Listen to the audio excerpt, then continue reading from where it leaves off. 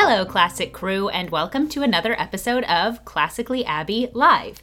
Here on my podcast, we're going to be getting more in-depth on topics that fit in with my classic perspective and traditional values. As a premium subscriber, you get access to 3 exclusive podcast episodes every month.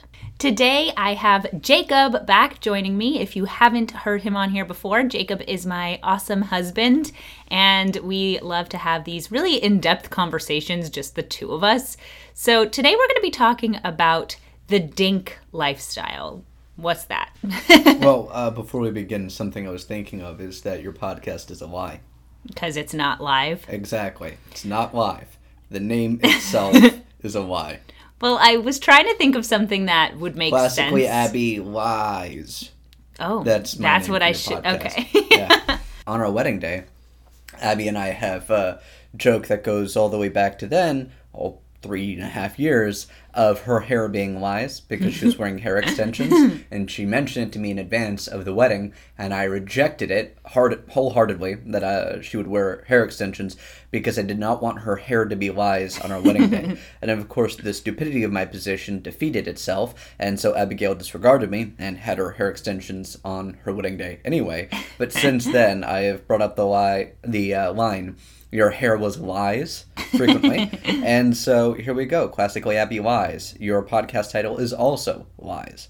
Well, you're not wrong. The show isn't live, but that was the name I chose. If you guys have better pitches, put them in the comments. I'd love to hear what you think that this podcast should be called. Yeah, let's just change the name every week. It'll do great for... Consistency and ease of find and everything like that. Yeah, exactly. So today we're going to be talking about something that Jacob and I have been really ruminating on, I would say probably since I got pregnant. Yes. Talking about the DINK lifestyle. So the DINK lifestyle, that stands for double income, no kids. And kind of what that's done to us culturally and how it's affected traditional families and big families. Yeah, so the starting point for this is that as Abigail and I are pregnant, we're thinking about our future, and we're thinking about the changes to our daily life and our overall lifestyle that'll come from having children as regards how we spend our time, what is asked of us with regard to time or pursuing anything other than childcare, and then also financially, how our money is going to be spent on things and what our perspective on that is. And something that we were thinking about is how people frame having children as a great sacrifice, or people frame how hard it is to have children or how hard it is to afford children. And before we get anywhere into the depth of the conversation, you always have to hedge things at the beginning. Mm-hmm. So let us say we are not talking about people who actually financially struggle to meet healthcare needs or food needs or the like. The people for whom the actual necessities of life are difficult to be able to afford, and that having children doesn't make that any easier. Right. We're not talking about that. Instead, we're talking about the impact of having children on living the quote-unquote lifestyle to which you are accustomed. We can call it luxuries. People would bristle if you call it luxuries because they would feel like you're calling them spoiled if you say, oh, when people complain about not having enough money left to spend over from having kids, that's just luxuries, oh, we're poo-pooing that. No. We're taking the conversation seriously, but I just want to be clear here. We're not talking about the actual needs to maintain your life and safety. We are talking about lifestyle. Yes. So with that in mind, something we realized is a lot of people who talk about the great sacrifice of having children and how you don't get to go out to eat, or you can't afford this, or you can't afford that, it seems to be from a perspective of people taking for granted as the natural default state, being people who are in the stride of your career, together, double income, and no kids. And that people these days, because of the delay in family formation and the delay in having children, people get accustomed into their late 20s or early 30s, or even, in enough cases that we know personally, mid-30s, only having children then. And so what have you had all the way up until then as adults earning money in your career? You've had money to spend only on you, not to save away, not for your kids, not for the costs that come up. When you're paired off with your partner, the two of you get to spend on all the vacation, the luxury, the eating out that you desire.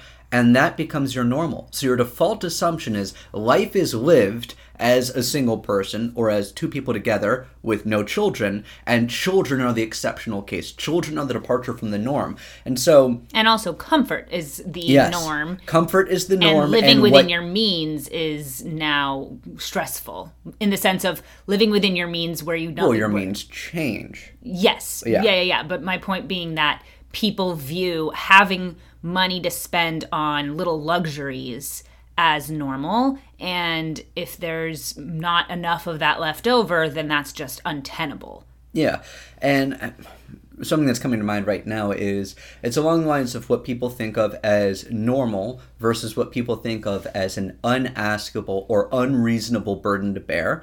And to give a comparison here of the kind of thing I have in mind, someone thinking that you have an hour commute is not great. It's actually bad, but it's not unbearable. It's just negative. Someone having a 3-hour commute is something that we would think of as abnormal, something you're not expected to bear, something that is a detestable circumstance, that is a malfunction. Same thing when it comes to food preparation, right? It's taking you half an hour to an hour to prepare dinner versus if it took you somehow 3 hours to prepare your meal every day. That would be so strange that you were under those circumstances that would boggle the mind. So on and so forth. Like, it's when you say it's a luxury to have a 15-minute commute versus a 3-hour commute, if 3 hours is so abnormal to you that it's unconscionable, then the fact that you have to bear a 3-hour commute is something that you reject. You think something is wrong. It grates on you. Life is not meant to be lived in this manner. And so when it comes to people who lead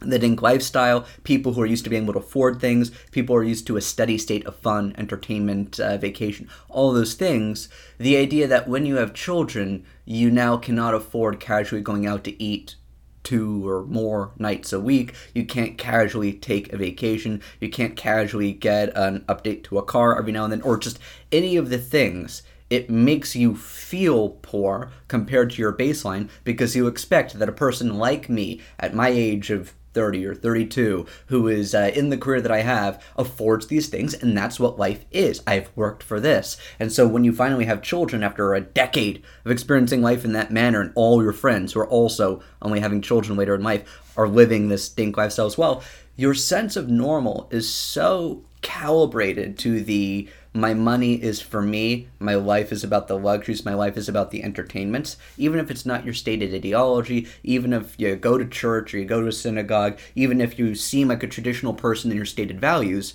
the way you live your life is that modern life is about entertainment and self-fulfillment mentality that when you have kids, it's whiplash. Absolutely. No, I think that the DINK lifestyle, so when we talk about DINKs, it almost, I don't think, needed the caveat at the beginning, because DINKs usually refers to people who are making enough money that they could comfortably have children.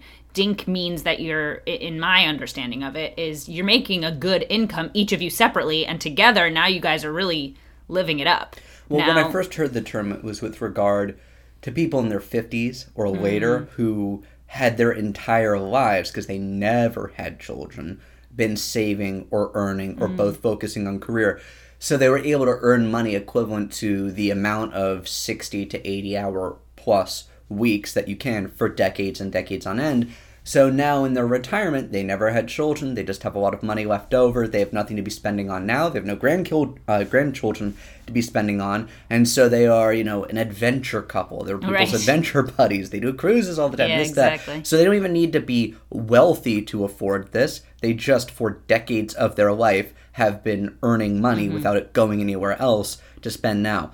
And when you and I were talking about this, when we were looking at TV shows or interviews with people or anything like that that emphasizes the cost of child rearing, that's what made us think to apply DINK to people in their 20s or 30s, which is just to say... Well, I mean, I'd heard it before differently, but I can see for the two of us, our conversation. Our thinking about this as regards how people around our age or a little bit older who are having children or contemplating having children feel poor because they have not had children, they didn't grow up around children, maybe they're from small families, and they got accustomed to, at this point, being able to take the amount of income that they have and apply it in a luxury focus so that they lead a life of certain entertainments. And so now that their money has to be spent differently, it's not spent on those entertainments, they feel poor. Yes. And the thing is, their default state was to think that the luxury focus is the way that you spend your money. And so now things have been changed. And so they don't realize that they've been punching above their weight in a way. Yeah, I mean, there's such... this is what I mean when I say that the DINK culture is preventing bigger families. Because what ends up happening is people are so afraid of what life might look like if their extra funds... The privation of not having the entertainments that they are accustomed to, the lifestyle to which they are accustomed. Yeah, exactly. And so, having one kid, okay, well, one kid was really expensive. Maybe we can have 2 kids. That might be tenable. And then we can continue to go out to dinner every couple of nights. And we can continue to go take all these crazy vacations. And we can continue to spend money wherever we want. And the idea that, no, having 3, 4, 5 kids... yeah, it's going to take a toll on your income and it's going to take a toll on those little luxuries, but you get to have this amazing family, and money really isn't the most important thing at the end of the day. It's the people that you bring into your life and the children that you raise and make good members of society. The DINK lifestyle encourages a viewing of... It views family, I don't know if this is going to sound bad, but it views family capitalistically, right? I'm not sure if I would use the term capitalistically in this exact context, but you know what? Maybe you would. I would say it views family materialistically. Maybe that's more just because accurate. Capitalism I think of as entrepreneurialism and like going out there and like marketing of things. Right. Whereas materialistically is, you reckon up family as the plus or minus of utility to you. Or economically. So, is my family more or less of a bummer to me and the things I want to do and the way I think of things having value, the way I think of my life having value is as the entertainments or pleasures I can experience. And so people who are of the materialistic kind of modern sensibility, they have children as much from like sentimental momentum of this is the thing you do as they do any sense of mission or purpose. Yeah. But once they have kids, you have your 1 or 2 because that's what you do, and then you don't really know why you have them. You love your kids, you have a good time with them, but you aren't finding value in having children for the sake of propagating a next generation, a sense of mission and duty to the child, things like that. Yeah, you love them, so you feel devoted, and you don't really need to explain that to yourself, so that's nice. But the difference between having 2 children and how much that cramps your lifestyle versus having 3 or 4 children and how that would totally destroy everything you expect of the lifestyle you want, that's where this materialism really creeps in terms of the greater and greater marginal sacrifice of like the entertainment focus that comes from having children in the few years you have like between all your kids so that they're not finally off to college, 18 years after the first one, but once the first one's off to college or out of the house or anything like that, you could still have one who's like 6 or 8 years old, right. Another decade ahead of you of that, and so you never have your life back again. That's like that materialistic mentality of, well, when do I get my life back? It was nice that I had kids, but like I don't need to go through that again. Yeah, exactly, exactly. Something I feel like I've been learning a lot from like the homemaking community. I put that in quotation marks, but I don't know that there really needs to be. These women who have families young, they start at 22, 23, and that's what they value. It's what your life is. Yes. Right? Every generation before us, their life was having children, and their life was not about going out to dinner, going on vacations, your career, your self-fulfillment there. Self-fulfillment. Really, it's like, it comes down to self-fulfillment. Now, I don't think that there's an issue with finding fulfillment and finding meaning. These are things I talk about a lot. But self-fulfillment through self-actualization, all these buzzword through things, like materialism, really, through travel, through all of the experiences that you can have that are expensive and that really don't actually mean anything day to day, like don't build on themselves.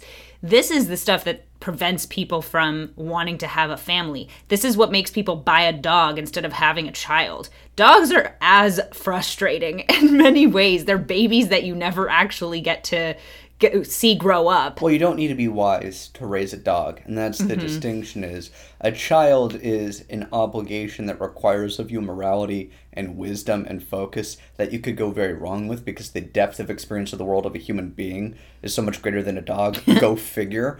And so, like a dog, you feed it, you give it a belly rub, you're being a good dog parent. Whereas a child, you feed the child, you pat it on the head or watch a movie occasionally or take them out for like a Disney World trip.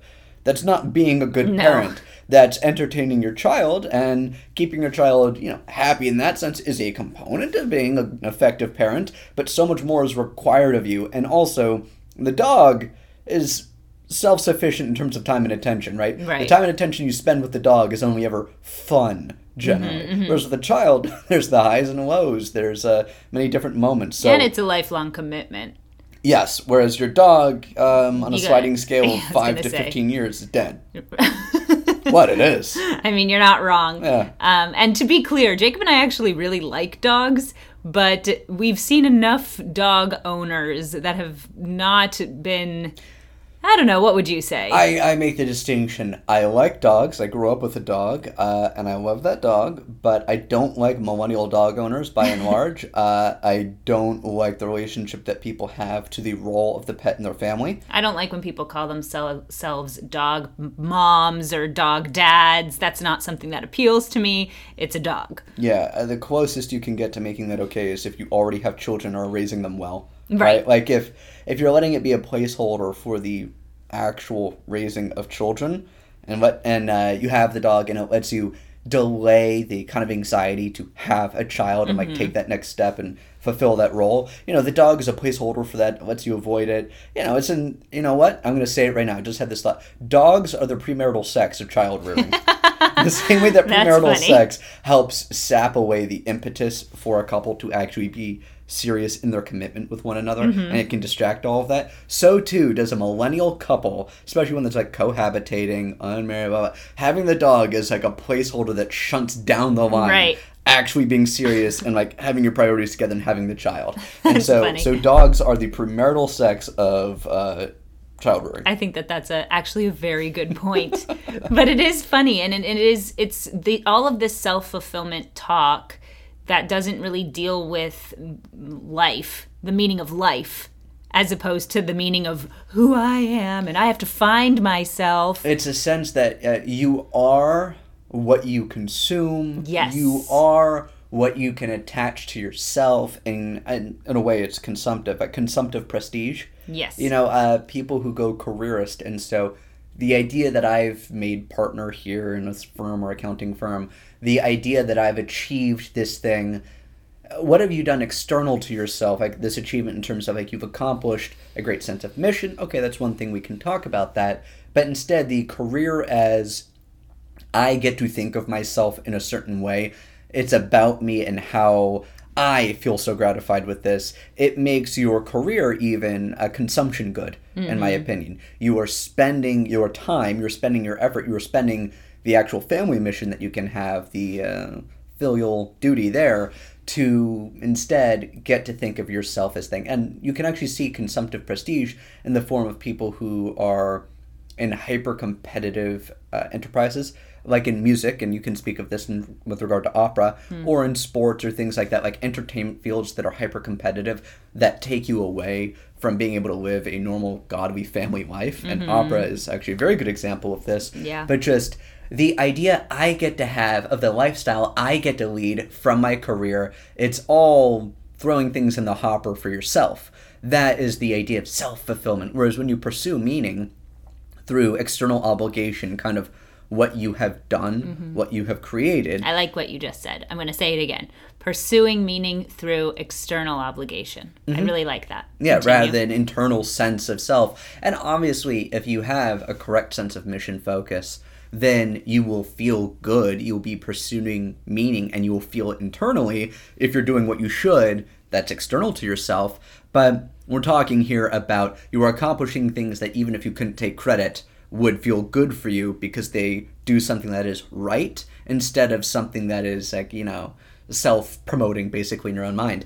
And so, this self-fulfillment stuff is very much entirely about you making you feel a certain way. Yes. Whereas and the that duty can sense, even and that can even go into why some people choose to have children. It's like, I'm going to have my 2 kids because, I mean, it's fashionable. Everyone else is doing it. It'll be self-fulfillment for me that now I can call myself a parent. Well, yeah, and which is obviously not to reduce it always to that level, because there are people like that. But even, and this is what I said before, like sentimental momentum. You have children because that's what people do, and I'm married to my spouse, and so like we want to have kids and we're going to love our children. It's, you don't really have a sense of why you would have children. It's what people do, and it's not just to resemble other people. It obviously goes deeper than that, but it's, you don't have like the pitch on why a next generation is important, and the idea that you are bequeathing to them an inheritance and a legacy, which is a fault on theoretically the parents' shoulders of the people who are now looking at children like, oh, I guess this is just what you do, because they haven't been taught why they were having instructed children. In nothing. They weren't told why having children is so important. It's just, like you said, something that you do. Yeah, and you know, when you love someone, you'll have children with them, and when you have children, you do love them, but also it's frustrating and it takes away from the things that you enjoy. And like, okay, so we have our 1 or we have our 2, and like, I want to start this over again. Like, we've done it. It's great. I love my kids. I don't need to do this again. Yeah. And so you stop at your 2 because you want to get back to the things that you enjoy that life is kind of about. Life is about my kids, but my kids aren't like all that life is about. And like, you know, like I'd like to be able to focus back on the things that I enjoy. Right. Like, those kind of people. And so that's dinkism striking again in terms of you, it's honestly kind of like a college student going to college and being able to take out massive loans. Right. And like you have money at your disposal or credit at your disposal that you really don't deserve to have at this stage in your life. Yeah. It's kind of like the same thing with the 20s or 30s dinks who don't have their children in their earlier mid-20s, who are now into their 30s, they don't have kids.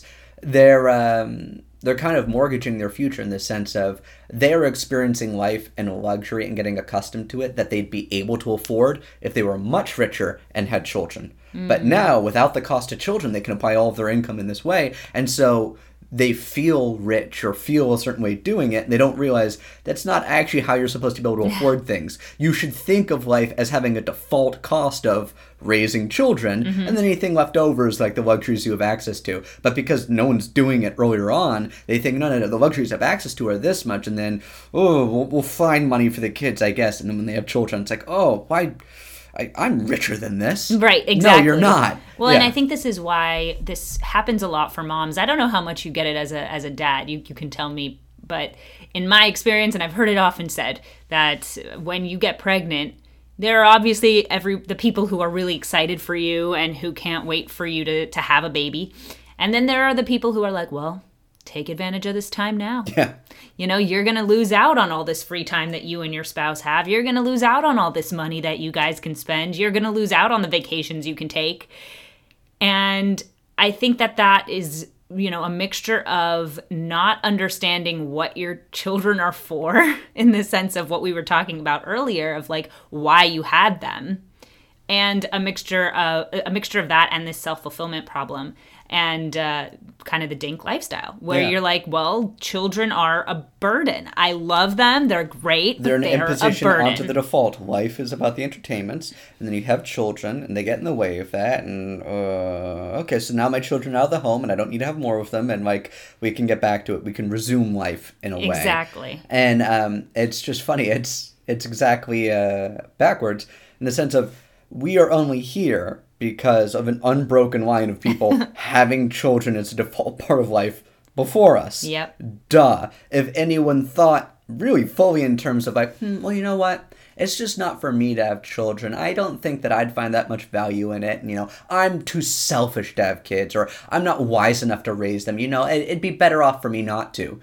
If anyone had made that decision in thousands of generations before you, you would not exist. Yep. And so the default state of man is to be having children. And so that should be, oh, my meaning is here, my actions are here, not the default state is entertainment. And then we see how we can convince ourselves that children slot into that. Well, it's something that kind of fits in with a grander picture of just man's purpose being undermined over time. I think that like we live in an era that is constantly trying to undermine what we are for and things that really bring us meaning and purpose. And something I talk about with Jacob in obviously a joking way, but there is a part of it that rings true, which is it's hard to live in a time where your focus isn't survival. And right, this in the sense that people struggle with anxiety and depression a lot in our day and age because we have the time to do that. We have the time to think about, what am I for? Like existential crises come into our minds because we have so much extra time in our day. Many of us do. And it's not just about, okay, well, I need to figure out how to make it day to day. And that means that people are not really sure what they're for, and that's a really different conversation. And when you're having that conversation in today's day and age, you're not getting good answers very often, especially from culture, especially like from media and from TV and from the news. Like everything you're going to hear is not going to give you a good answer. Faith, community, those things can give you the right answer. But often in today's day and age, we're not actually solving the problems that we're faced with. We're just being presented with more problems. Yeah. Another thing that was coming to mind right now, and this is funny, is a really big problem with the materialistic mentality of self-fulfillment, and especially the careerist orientation. That's what I'm homing in on here, is it is actually the most unequal, aristocratic isn't the correct term, but it's like the most unequal narrow gate you could have for people to try and find meaning, because it's as if everyone wanted to try and find meaning, and like all of life is about the purpose of reaching, number one on the Billboard charts, let's say, or like it's all about becoming CEO of the company you work at. So if you work at a place that has 250 people and you all only find purpose in becoming the number one person, it's not like once you get to a certain stage in your career, you're round robining with other people. Right. At a certain point, you settle for middle management or being drummed out of there or something like that. If you have your sense of meaning with regards to relationship to God, a well-constructed household, a good relationship with your spouse, and raising loving children who are moral, decent people that you have a good relationship with, everyone can access that. Assuming you have the wherewithal, be married, have your kids, but that is by default accessible to everyone. What is not accessible to everyone?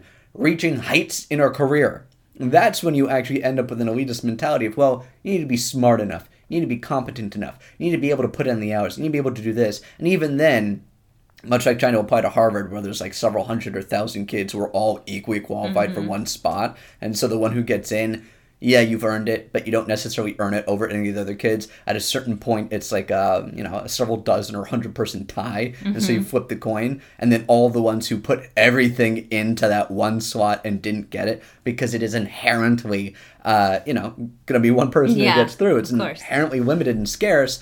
What are you left with? What have you left along the way? You practice violin for 20 hours a week alongside all of the extracurriculars, alongside all the studying, all to get into Harvard, and you didn't get in. You ain't getting your youth back. Well, the same thing with the people who make their entire life about the careerist striving. You ain't getting your life back if you only end up as like VP or regional VP or something like that. Yep. And so what you will have in your life, and we'll always have access to, is the family that you are going to create and raise and things like that. So even on a purely functional level of like access to meaning, people want to pretend that having the family is so exclusionary or so difficult or things like that as a way for like people to, nope, it will always be there. It's always accessible. It's been accessible for everyone. Yep. The thing that's actually exclusive is the idea that you're going to find it in careerism. Yeah. I think on that note, we're going to call it a day for today's podcast, but thank you for joining me again. I love having Jacob on for Classically Abby Live, even though he calls it Classically Abby Lies. No, I'm really glad that you joined today. Yeah, my pleasure to be here. I love you very much. I look forward to our son, and I hope the lovely ladies and assorted other gentlemen enjoy the podcast. Yeah. Thank you guys so much for listening and for being premium subscribers of my Substack newsletter, and I'll see you in my next podcast. Bye!